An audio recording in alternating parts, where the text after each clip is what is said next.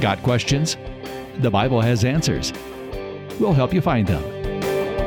Welcome to the Got Questions podcast with Shea Hoodman, president of Got Questions Ministries. Welcome to the Got Questions podcast on your questions, biblical answers. On today's episode, we're going to have J. Warner Wallace. He's a cold case detective, author, speaker, a senior fellow at the Colson Center for Christian Worldview, and an adjunct professor of apologetics at the Talbot School of Theology and Southern Evangelical Seminary. I think he's most known for two books that he's written, Cold Case Christianity, which was hugely impactful for me, and I found it very useful, and also a book that's about to come out, Person of Interest. So we're going to be talking about that a little bit. But Jim, welcome to the show. Hey, thanks so much for it. Let me tell you, I'm a huge fan. Your site has been such a blessing to me. I have a phone app, and people will ask me questions on the phone app. And, sometimes I will refer them to the articles we've written to answer the questions. But I cannot tell you, you are the number one resource that I refer people to, because I don't think there's any better set of answers out there. So I'm just glad to be part of your podcast.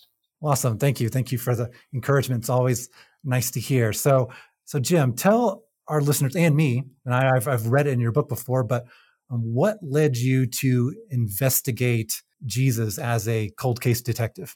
Well, it wasn't like with Lee Strobel, who's a friend of mine who wrote The Case for Christ, who was trying to disprove his wife, because his wife became a Christian first, and then he was like, this is bunk. Let me show you why you're wrong. I didn't think I didn't even take it that seriously, in the sense that I thought it was such pure fiction that it wasn't even worthy of a kind of an intentional investigation. The same way you wouldn't, be investigating Bigfoot, or I just don't, these things don't exist. So what's the point in investigating it? It's all fiction. But my wife was interested in kind of exploring. She did believe there was a God.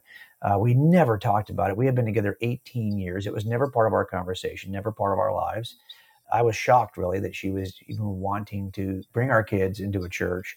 And we had young kids, and I think she was interested in kind of seeing what the church could offer in terms of, kind of a moral grounding, that kind of stuff. And I thought, I wasn't raised that way. So why do we need to do this? Of course, when you're not saved, you have a sense that your way is great, so why can't we just do it the way that I would do it? And so I went with her just to make her happy. Sat in the first time in an evangelical church service and listened to the pastor. And he pitched Jesus in a way, to be honest, I didn't expect. He said that Jesus was smart. In fact, he said he was the smartest man who had ever lived. He said he was the most important person who had ever lived. And I thought, the smart part got me. I was like, really?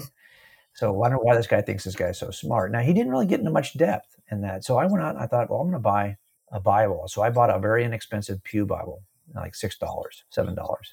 And I came home with it, and I thought, I'm just going to read. I know Susie was probably shocked, but I was not, I'm a Christian now. No, I just thought, I want to see what the smart guy has to say on whatever it is that he thinks is so smart. And that's what started me reading the scriptures. And as I read them, I recognized certain attributes. In other words, they don't line up. Like if you read Mark and compare it to Luke, you'll see some differences. Not only in terms of details that are described by Mark versus Luke, but also in terms of ordering of sequencing of events compared to Luke. And so I thought, that's good, because that's exactly what happens in eyewitness accounts, is they don't initially line up. You're going to have to spend some time figuring out why this guy's perspective versus this gal's perspective is so different that it causes them to describe it in slightly different ways. And that was actually the differences in the Gospels that provoked me to examine them as eyewitness accounts. And that's part of my journey. That's why I actually started to examine the Gospels. Through your research, I know tons of research. I encourage all our readers to pick up a copy of Cold Case Christianity and read through that. But it's amazing, just the journey that Jim went on. But what to you was most impactful? What in all the research you did eventually led you to accept Christ as your Savior? Well, okay, so this is people ask me that question. I think I always have a rather disappointing answer. So I'm a cumulative case guy, only because in the past, when I was a brand new investigator, if I got excited about one piece of evidence that I thought really sealed the deal, several times I was wrong about how that really fit in the overall puzzle of evidence. And what I've learned working cold cases, these are just unsolved murders. They are unsolved because people weren't really able to kind of connect all the puzzle pieces. And these are always cumulative cases where you have a cumulative set of circumstantial, or also called indirect, evidences that come together like a puzzle and point to the same reasonable inference. So when I started to examine these issues related to Jesus, if I got something that I thought was evidentially valid in some way, I just put it in my shelf. In my mental shelf, I actually was diagramming this stuff. So I would just collect these pieces because I knew in the end it would never be one piece of evidence that would convince me. It would be the overall weight of the cumulative case. And it got to a point where, and this is what always happens, where you're thinking to yourself, okay, now it's almost silly to deny this is my suspect, right? I mean, I've got like 15 things that point to him. And now it's to the point where I almost have to be logically incoherent to continue to deny he's involved. Well, the same kind of thing was starting to happen for me with Jesus, where I got to a point where I was like, wow, the camel's back is pretty full. This pack is pretty full. And so that doesn't make you a Christian, by the way. I just got to a place where I trusted that the Gospels were telling me the truth about Jesus. So I had belief that. But to get to belief in, I started to read through the New Testament to see what it said, not about Jesus, but what it said about Jim Wallace. And what it said about me opened my eyes to my own need. Because for a lot of us, I'm not going to listen to what it has to say about me until I first can verify that what you're saying about everything else is true. So once I knew it was saying the truth about history and about Jesus, then I was willing to listen to the gospel authors when they started to describe my condition, especially when Paul is in Romans or is in 1 Corinthians. It was pretty convicting by that point. But again, it's only because I believed that text had a reliable author. Now, the cumulative case thing, it's powerful. And that in my story, similarly, I wasn't doing the same type of research you were, but it was the cumulative case of someone who had directly shared the gospel with me, someone who had lived out the gospel in front of me, someone who had taken the time to answer all the questions that I had. So it was a cumulative case in terms of people ministering to me that led me to eventually receive Christ, of course, with the drawing of the Holy Spirit as well. But I get that as well. And then for me, most of the research came after I became a Christian and digging into it. And I'm having, with Got Questions, the opportunity to do apologetics a lot, to answer a lot of apologetically related questions. Now, one question I'd really like to ask you, around every Easter, we get questions along these lines a lot. So what I would like you to do is just kind of approach it from a cold case detective. How would you handle these eyewitness accounts? All of the different accounts of the resurrection appearances of Christ. There's different ones. There seem to be different order. The stories aren't exactly the same. How do you approach those differences as a cold case detective? Yeah, exactly. So I always, this happened. Listen, if the event occurred 2 hours ago, I wouldn't be surprised to find that you have differences between, because the one thing I ask dispatchers to do when they're calling me out to a homicide scene is tell the officers who are on the scene to separate the eyewitnesses.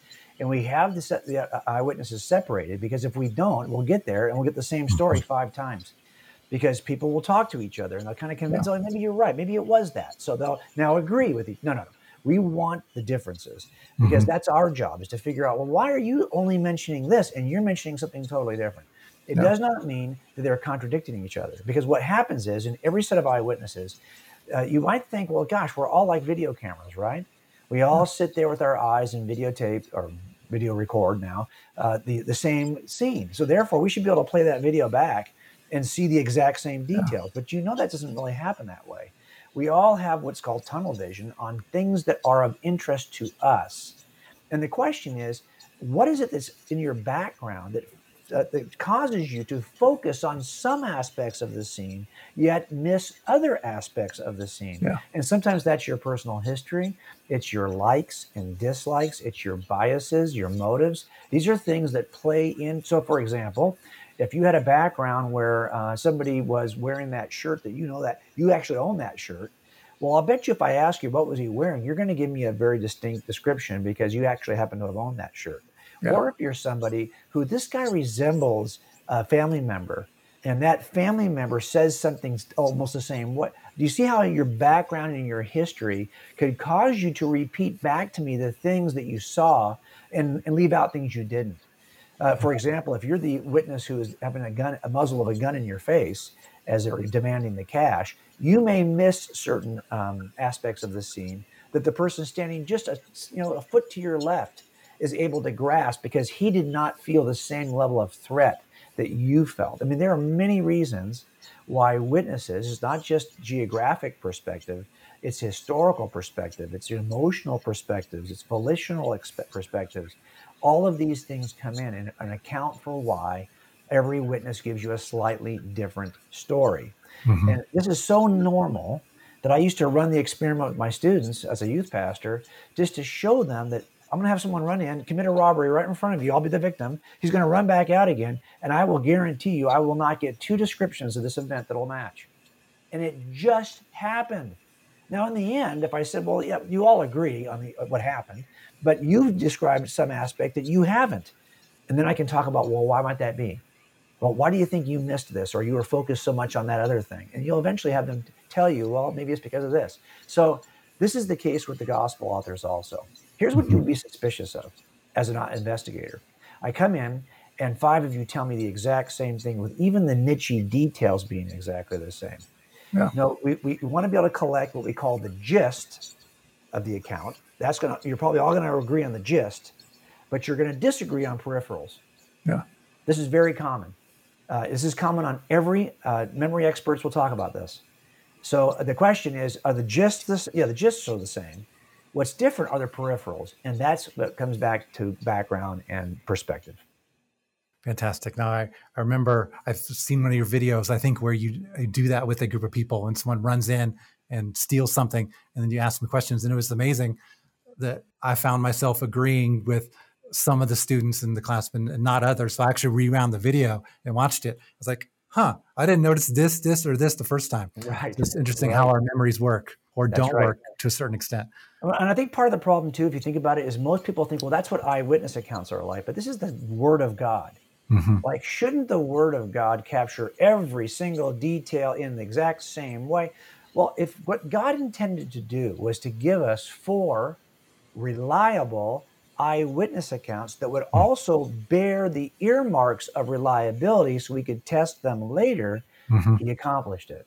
Yeah. I think there'd be much more distrust, even amongst the skeptical community, if all the Gospels had not a single variation in them. Mm-hmm. You would all say, well, it's the same story, the same lie being repeated over and over again. No, instead, these have the very texture that we would expect from reliable eyewitness accounts. So what you've just described is the basic gist of Cold Case Christianity, but who would you say the book Cold Case Christianity is for? Well, so you never know who it's for. It's describing my journey, right? Now, it's not that personal. You won't get a lot of personal stuff in most of my books. You're going to get the case, usually. But this is how I removed the barriers that prevented me from even hearing the gospel at all. As I had barriers. I thought, well, look, this is not an eyewitness account. This is not history. This is mythology. I needed to have some of those barriers removed. And that was not my intention, was to knock down walls. I actually was there to mine out the smart wisdom statements of, it could even be a fictional character. Look, if years from now we're reading the wise statements of Obi-Wan Kenobi, we might actually mine out something of value to ourselves, even though that character is entirely fictional. Yeah. So I was willing to read Jesus, even if he was even if he was a character from Shakespeare, might teach you something about how to live. So I didn't need him to be a historical character. I just needed him to say something smart. But as I read through the wisdom statements, they are encased in the Gospels. And I was struck by the similarities in an eyewitness account. And I thought, I've got to start to investigate those. And that's really what this is described in Cold Case. And so who's it for? Well, I hope it's for people who are like me, who maybe hold a view of Jesus, which is less than historical. It's more of a fictional view of Jesus. And really needs that to be knocked down before they can hear the truth about Jesus. And and I think for a lot of people, that's who they bought the book. Either they bought it for someone like me, or they bought it because they thought, wow, I didn't really know you could make a case for this in the way that you're making it.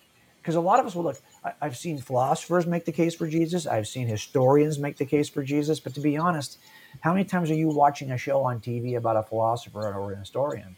Most of the time you're watching cop shows. I mean, everybody is. Those are the most popular shows on television. And you already have a sense of how people build cases in detective work.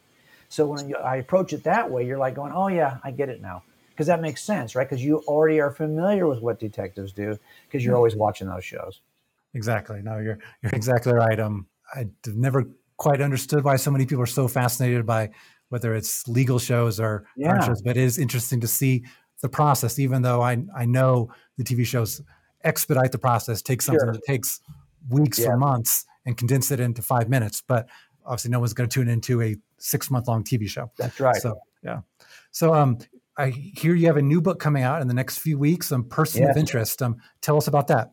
Yeah, it comes out on September 21st, so really soon now. And it's a book that does exactly the opposite of what Cold Case did. So Cold Case looks at the evidence in the crime scene, so to speak, of the New Testament. What does the New Testament say about Jesus? But I've worked a bunch of cases where we have no crime scene, where somebody kills his wife and says she ran off, and he buries her body and no one ever finds it. And you don't even have a body. And we didn't even take the case as a murder case. We reported it as a missing person. So no one photographed a crime scene. 6 months go by.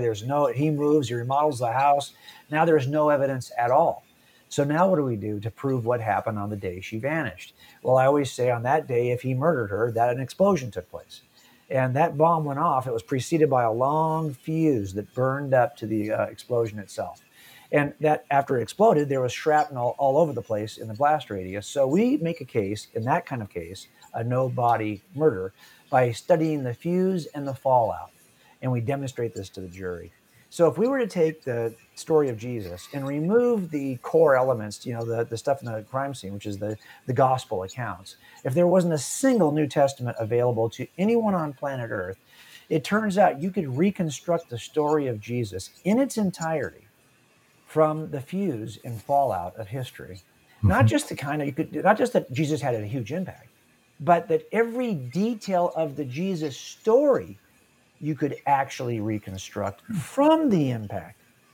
The data is still out there. Unless you're willing to destroy the entire history of literature, art, music, education, science, and world religions, you're going to know something about Jesus, even if you don't have anything in the crime scene. So Person of Interest kind of is by the way, I did both of these things kind of simultaneous when I was spending the first 8 to 9 months examining the case for Jesus. But I only wrote about the inside because I think most people want to know, can I trust the New Testament? And so this is basically the perfect addendum to Cold Case. This is the everything else that Cold Case fails to mention. So what would you say are the biggest, in a sense, evidences for Jesus that you can make your case without even using the New Testament? Well, I think one of the more surprising aspects that you could look at, and for me, now this is a very visual book. It's only about 300 pages, but there's about 400 illustrations. Mm-hmm. So some of these are 2 illustrations per page. It's very visual, like a graphic novel in a sense. And I also have a crime story that we're telling the mystery of a missing body case.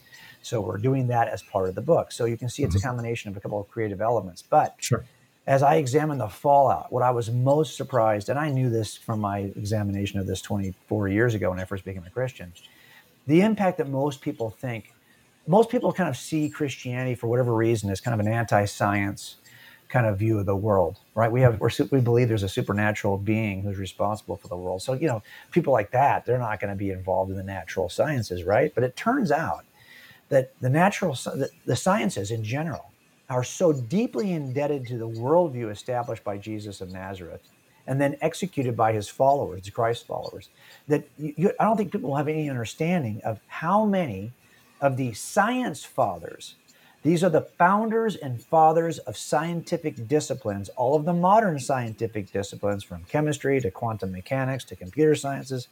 If people had any idea the percentage that were Christ followers and are Christ followers, I think you'd be blown away. As a matter of fact, every major scientific discipline was established by a Christ follower. And we continue to succeed in these areas. As a matter of fact, more Nobel Prize laureates in the sciences have been Christ followers than any other category and all other categories combined. There's no one who's performed as well in the sciences because, as I described in a chapter of the book, Christ followers actually understood a worldview established by Jesus that had 6 or 7 igniters for the sciences that were not present prior to the arrival of Jesus. He initiated this way of thinking of the world that laid the foundation for the natural sciences. Now, what's interesting about that is, he had a big impact. Well, like no one else, this peasant this little Jewish sage, right, from the first century in a tucked away corner of the world, who was born in a nowhere town and raised in another nowhere town, who never had a family, never traveled more than 200 miles, never worked harder than 3 years in terms of making his public ministry. This guy, who was persecuted by people who had power and people who had money and betrayed by his own followers, who was falsely mocked and accused and eventually executed and then buried in a borrowed grave. This is the guy who changes the world, changes our calendar, and impacts the sciences, and from which, those sciences, by the way, if you just read the personal writings of the science fathers all the way from the first century to the 21st century, you can completely reconstruct the story of Jesus, and we did that in the book to show you that you'd have to destroy the history of science in order to erase the story of Christ, because it turns out the top scientists in the history of science have all written deeply about him.